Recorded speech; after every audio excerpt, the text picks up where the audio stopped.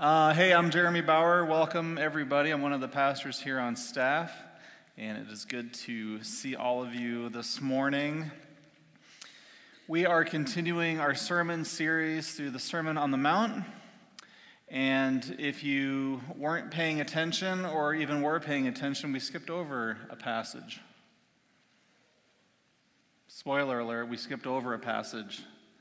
It's Matthew chapter 5, 38 through 42. And this is going to perhaps a very perhaps misunderstood passage in the New Testament and in the Gospels. As we look at this passage at face value, it could seem that Jesus is imploring his hearers to be passive when being physically abused or being taken advantage of. Well, there is more to this passage than meets the eye, so let's read it together, starting in verse 38. You have heard it said, eye for eye, tooth for tooth. But I tell you, do not resist an evil person. If anyone slaps you on the right cheek, turn to them the other cheek also.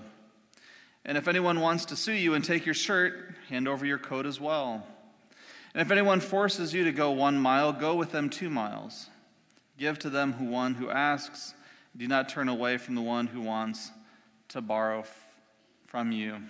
Now, I remembered on Tuesday this week, I was out of town and I needed to text Linda my sermon title and scripture passage, and I hadn't done it. So I was driving and I turned to my wife, Carrie, and I said, hey, can you text Linda the sermon? She's like, okay, go ahead. She pulls it up. I was like, sermon title. Okay, colon, turn the other cheek. She's like, what? It's like, yeah, turn the other cheek. And I think she had written out colon, turn the other cheek, and that was quite comical. So I corrected that. No, 2 periods, not a semicolon, a colon. So, believe it or not, Jesus is not telling us to be passive when confronting evil or an evildoer. In fact, the very opposite. He is telling us to address injustices and evil head on. If you pardon my pun. No? Nobody got the pun? Head on? It's fine. Thanks, Bobby. So we're going to take verse by verse, looking at the first 2 first. You have heard it said, eye for eye and tooth for tooth, but I tell you, do not resist an evil person. If anyone slaps you on the right cheek, turn to them the other cheek also. Jesus is he's referring back to the Mosaic law when God handed down the law to Moses and Moses to the people at Mount Sinai. He's looking at Exodus chapter 21. And the whole of Exodus 21 is giving the Hebrew people a guideline and understanding, a right and left limit to what their boundaries were, right? To set them apart, to be holy from the other nations that they were being surrounded by. And in this context, the people had never received the law before. These are all new and brand new instructions. And God gives them specifically what they are to do when something happens, and how to exact an injustice or a crime or a penalty, no more, no less. So looking at Exodus 21, starting in verses 25 through 27, it says, burn for burn, wound for wound, bruise for bruise. An owner who hits a male or female slave in the eye and destroys it must let the slave go free to compensate for the eye. And an owner who knocks out the tooth of a male or female slave must let the slave go free to compensate for the tooth. God knows the human tendency for us to want to exact revenge or try to get even. And I even think I gave an example of this with kids and how, if someone gets punched in the shoulder, the natural tendency is to hit a person back in the shoulder, but usually harder. But it's nearly impossible to exact the right amount of force or punishment that we've received. We always want to escalate. We always want to get back at the person with even more. And so this is no different when we experience abuse, perhaps bodily harm, property, possessions, but also our pride. And this is where Jesus once again calls his hearers to have a higher standard. Jesus's hearers would have had and been very familiar with the Mosaic law. They knew what eye for an eye and tooth for a tooth meant. But now, this current situation, Jesus is emphasizing that now there is a higher standard and there is a calling that we are now being challenged on. The first law introduced the left and right limits, but now Jesus is taking that Old Testament law, the Mosaic law, and he is expounding on the full meaning in that context. If anyone slaps you on the right cheek, turn your other cheek also. Have you ever wondered why Jesus says the right cheek? He could have just said any cheek, but he says the right cheek.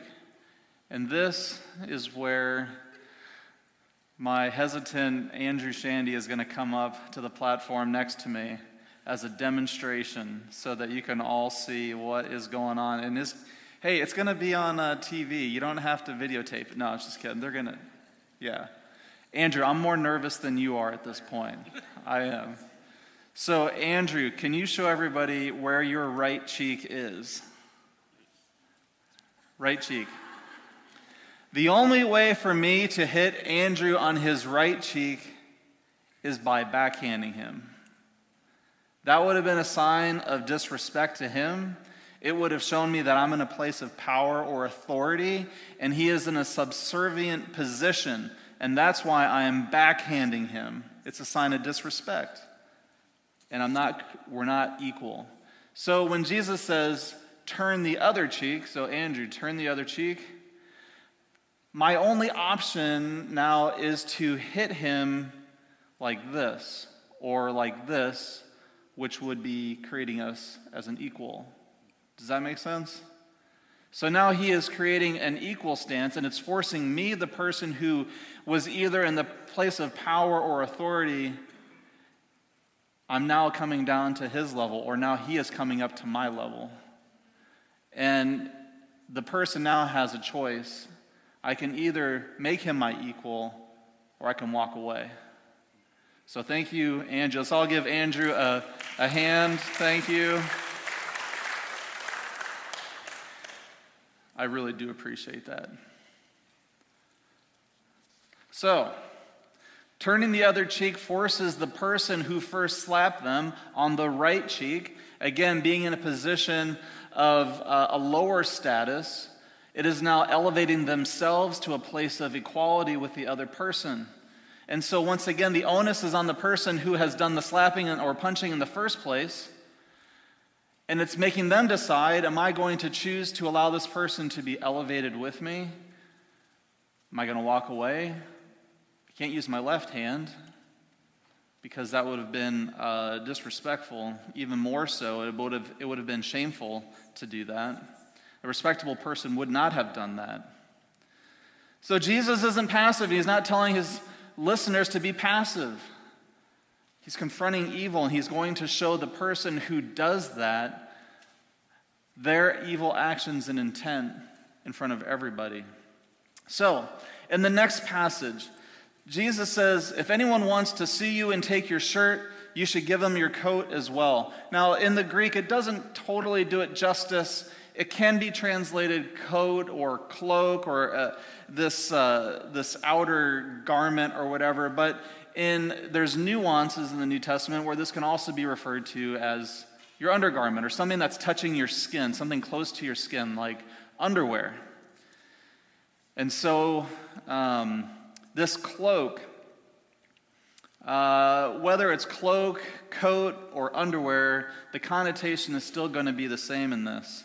But it seems like a weird scenario all the way around. In Deuteronomy chapter 24, verses 10 through 15 and 17 through 18, we hear how someone might find themselves in this particular situation. Starting in verse 10. When you make a loan of any kind to your neighbor, do not go into their house to get what is offered to you as a pledge. Stay outside and let the neighbor to whom you are making the pledge or making the loan bring the pledge out to you. And if the neighbor is poor, do not go to sleep with their pledge in your possessions. Return their cloak by sunset so that your neighbor may sleep in it. Then they will thank you, and it will be regarded as a righteous act in the sight of the Lord your God. Do not take advantage of the hired worker who is poor and needy, whether that worker is a fellow Israelite or a foreigner residing in one of your towns. Pay them their wages each day before sunset, because they are poor and counting on it. Otherwise, they might cry out to the Lord against you, and you will be guilty of sin. Do not deprive the foreigner or the fatherless of justice, or take the cloak of the widow as a pledge. Remember that you were slaves in Egypt, and the Lord your God redeemed you from there. And this is why I commanded you to do this. So, I'm going to have another person come up and show what it is to give their undergarments away. No. That person declined. So, for me, no, I will not do that as well, and you're welcome. But actually, I was taking a class in conflict resolution, and this person came up, and they literally got down into their underwear when they were going over this passage. It was weird, to say the least, okay? But for someone to give up their tunic or their outer garment or whatever, number one, they would probably have to be very poor. Because what else would you have to give someone as a pledge if the only thing you have left is what you're wearing? The person's going to be poor. And number two, the person who is taking the garment from you, if they are a fellow Israelite, would be very familiar with the Mosaic teaching in Deuteronomy 24, knowing that you're not supposed to take that at night either. You're supposed to give it back at the end of the day so that the person can sleep with it to keep them warm. This essentially is the last thing that this poor person has to keep them warm at night. It's their last piece of property. There is nothing else that they can give as a pledge. And so, once again, the decision comes down to the person who's doing the demanding. Either I can go and take this person's outer garment and I will keep it, or I'll have to take their other garment as well. Now, it's weird because in our society, if I was to be naked in front of all of you, and don't picture that one, but if that were to happen, I would feel shame. I would feel ashamed for that. But in their culture, anyone who looks upon someone who is naked, that was a shame to them. So if you remember Noah and the shameful act, with his sons. But to look on someone's nakedness was that person's shame, not the one who was actually naked. And so what you're telling the person, look, fine, this is the last thing that I have. This is the one thing that I'm going to have to sleep with at night to keep me warm. My last piece of property, it's yours. And since you're taking this from me as a pledge, why don't you just go ahead and just take it all? Now the person has a choice. They can either choose to take both garments, or they can realize that they were probably wrong in the first place for demanding this coat or this cloak back. Once again, the person is realizing where the injustice truly lies, which is with them, not the other person.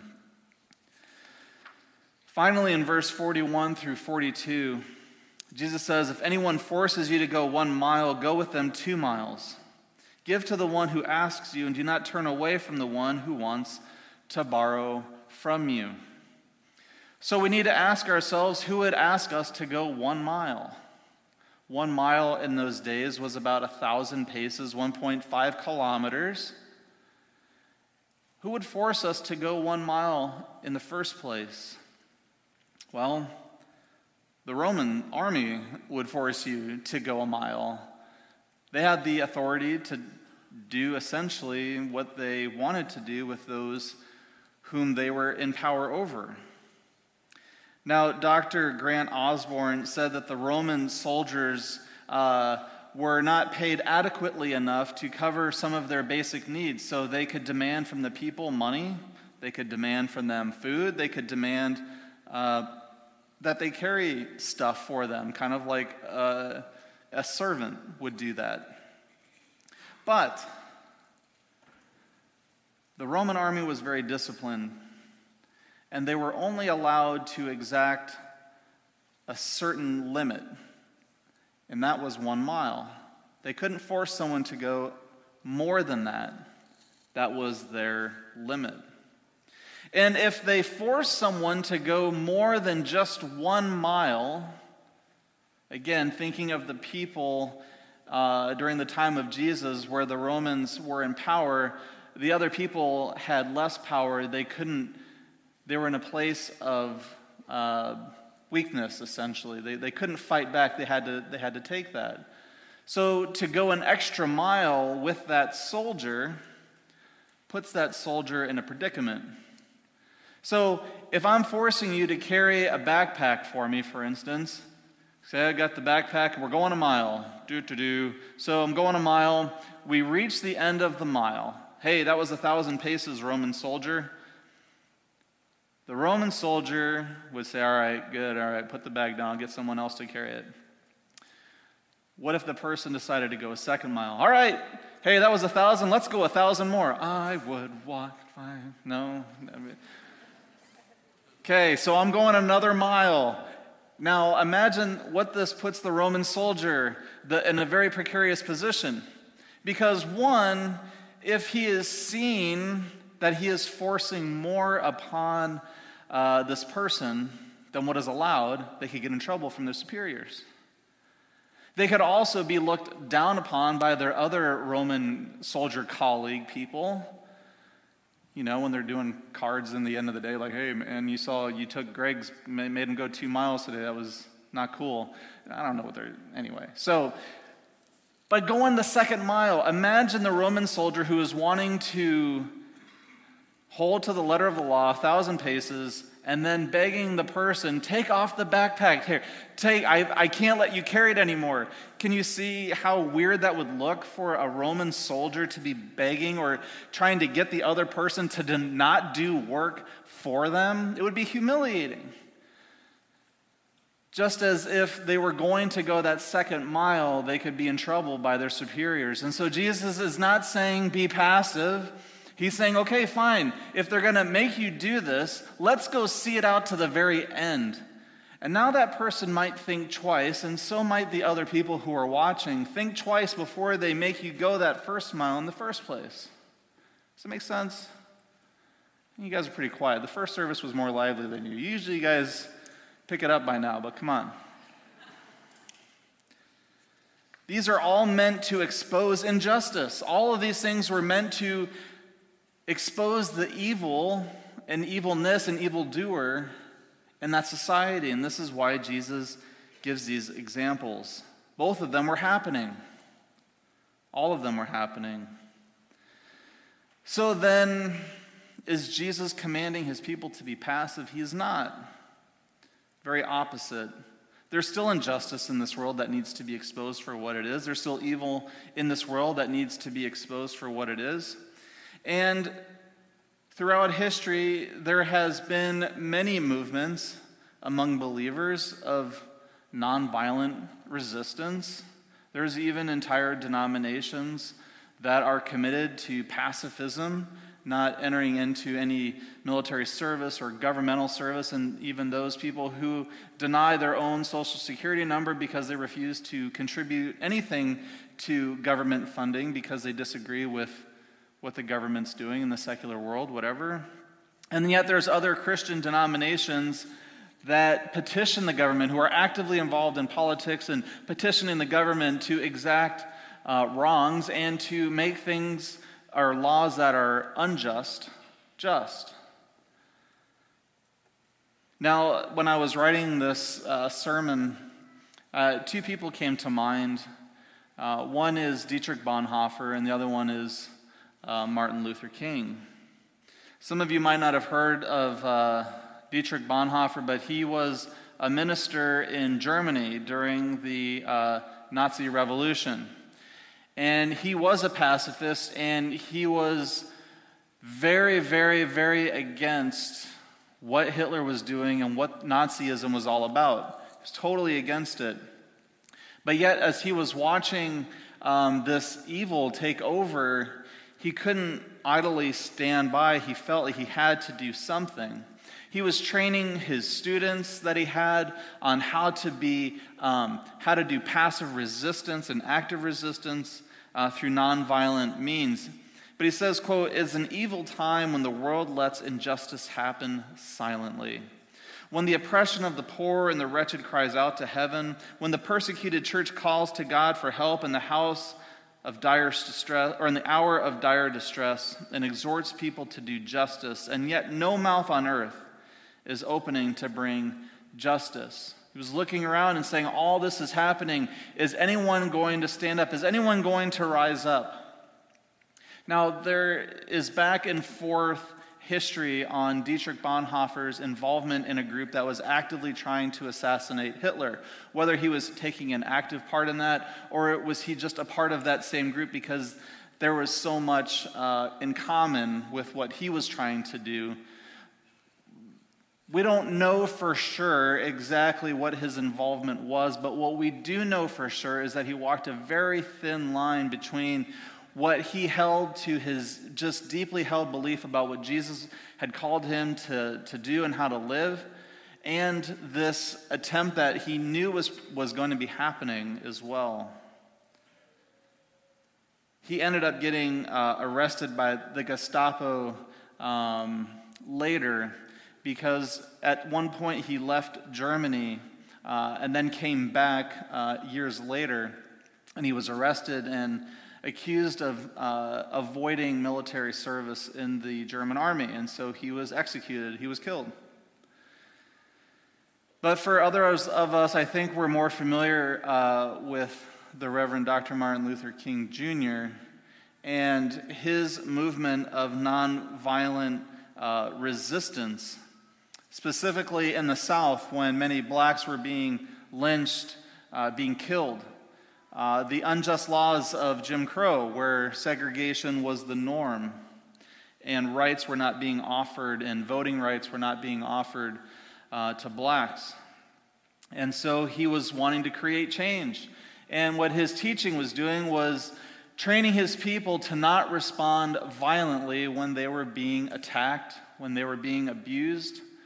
And so when people would turn on the news, the national news, because now this was getting national attention finally about what was happening in the South, people would turn on the TVs and watch people being beaten, being attacked by dogs, being sprayed down by water hoses, being spit at, being food dumped on them, being kicked, pushed, and them not responding violently. It would give the people a sense that this is wrong. Something has to be done about this. We have to do something. And so eventually, things began changing. And it was a very, very difficult time, especially in our own country's history. So we're still left with some lingering questions. Is Jesus' call to us today in these three instances, is he calling us individually to respond these ways? Is he responding us to respond corporately in these ways? In other words, are we to continue to follow Jesus' message on how to respond to evil and an evildoer individually, or is this part of a corporate church body movement? Well, you can go maybe both ways on that. But I'm going to stop there because maybe in the back of your minds you're thinking, well, hey, Jeremy, okay, come on. You've been in the Army for 22 years. You're still serving in the Kansas National Guard. How do you justify being in the military if we're supposed to be pacifists, if we're not supposed to rise arms against other people? It's a good question. But that's not the direction of the sermon I'm going today. No. I would like to educate you, though. Some of you don't know that chaplains, we're not allowed to carry weapons. I don't carry a weapon. I can't even go to the shooting range and practice with a weapon. I'm not allowed to even pick up a weapon. I'm forbidden to do that. And I go along with that. I've made that decision myself as well. I can't go into battle with any kind of weapon. And there's even stipulations on what kind of a vehicle I can drive, of what it's transporting. Not allowed to do that. But I'm going to stop there because I think there would be a better time to address this maybe in a 1 or 2 part series, as maybe we want to talk about just war theory and jus ad bellum and jus in bello, which is just basically justice of war and justice in war, and how St. Augustine came to this theory. But for the purposes of this sermon, by the way, maybe you want to come back and hear that sermon someday. I don't know when it's going to happen, but, maybe John will give me an opportunity. I just wanted us to hear these words of Jesus, is that he is not calling us to be passive. He's calling us to be active. In the first instance, we are creating equality amongst two people, from someone who was in a lower status and to be raised up into an equal status with another person. The second is to show an injustice for what shouldn't have been taken in the first place, and to essentially give over to a person so that they will realize that what they asked for in the first place was wrong. And then thirdly, to go that extra mile when being forced to do something maybe we didn't want to do in the first place, but to go even further to allow that person's conscience and the Holy Spirit to begin to tell them what they ought not to be doing. Jesus goes even further right after this. He calls us to love our enemies, to love those, to pray for those who persecute us. How are we doing with that one? How often do you find yourself in the middle of the night praying for those who you consider your enemies or those who persecute you? I struggle with that one too. It's challenging, and Jesus never said it was going to be easy, but Jesus did say, I am going to be with you to the very end of the age. And Jesus gives us the Holy Spirit for discernment in all circumstances that we find ourselves into. And if we're not relying on the Holy Spirit, I know how I'm going to respond in these instances, and it's not going to have much godly character. But when I find myself in tune with the Spirit, then I get restraint, and I say, what do I need to do to further the gospel of Jesus Christ and lay down my own sense of entitlement or pride or whatever? Again, this sermon series of the Sermon on the Mount is all about a higher standard, a higher calling that Jesus is teaching to his hearers. He said, you've once heard it said this, but I am telling you this. It's all about a higher standard. And so this is my prayer this morning, for us to have God change our heart, to have the Holy Spirit give us the discernment that we need throughout our daily interactions, and to recognize when we need to submit to the Spirit. Let's pray. Jesus, thank you for a challenging sermon, and I'm glad that I never preach anything that I don't need to hear myself. And I'm grateful that you do call us to a higher standard, that you do set us apart, because your way is better than our ways.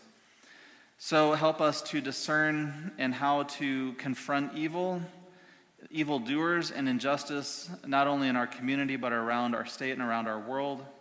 God, that you would give us eyes to have your eyes, and that we would have your heart, that we would hear the things that cause you distress, to see the things that cause you pain, and let us come together and address those. God, as your body, we are one in spirit, so help us to unite as Christians, not only in this place, in our community, but around the world, that we would come together to bring about your kingdom to this earth. Amen.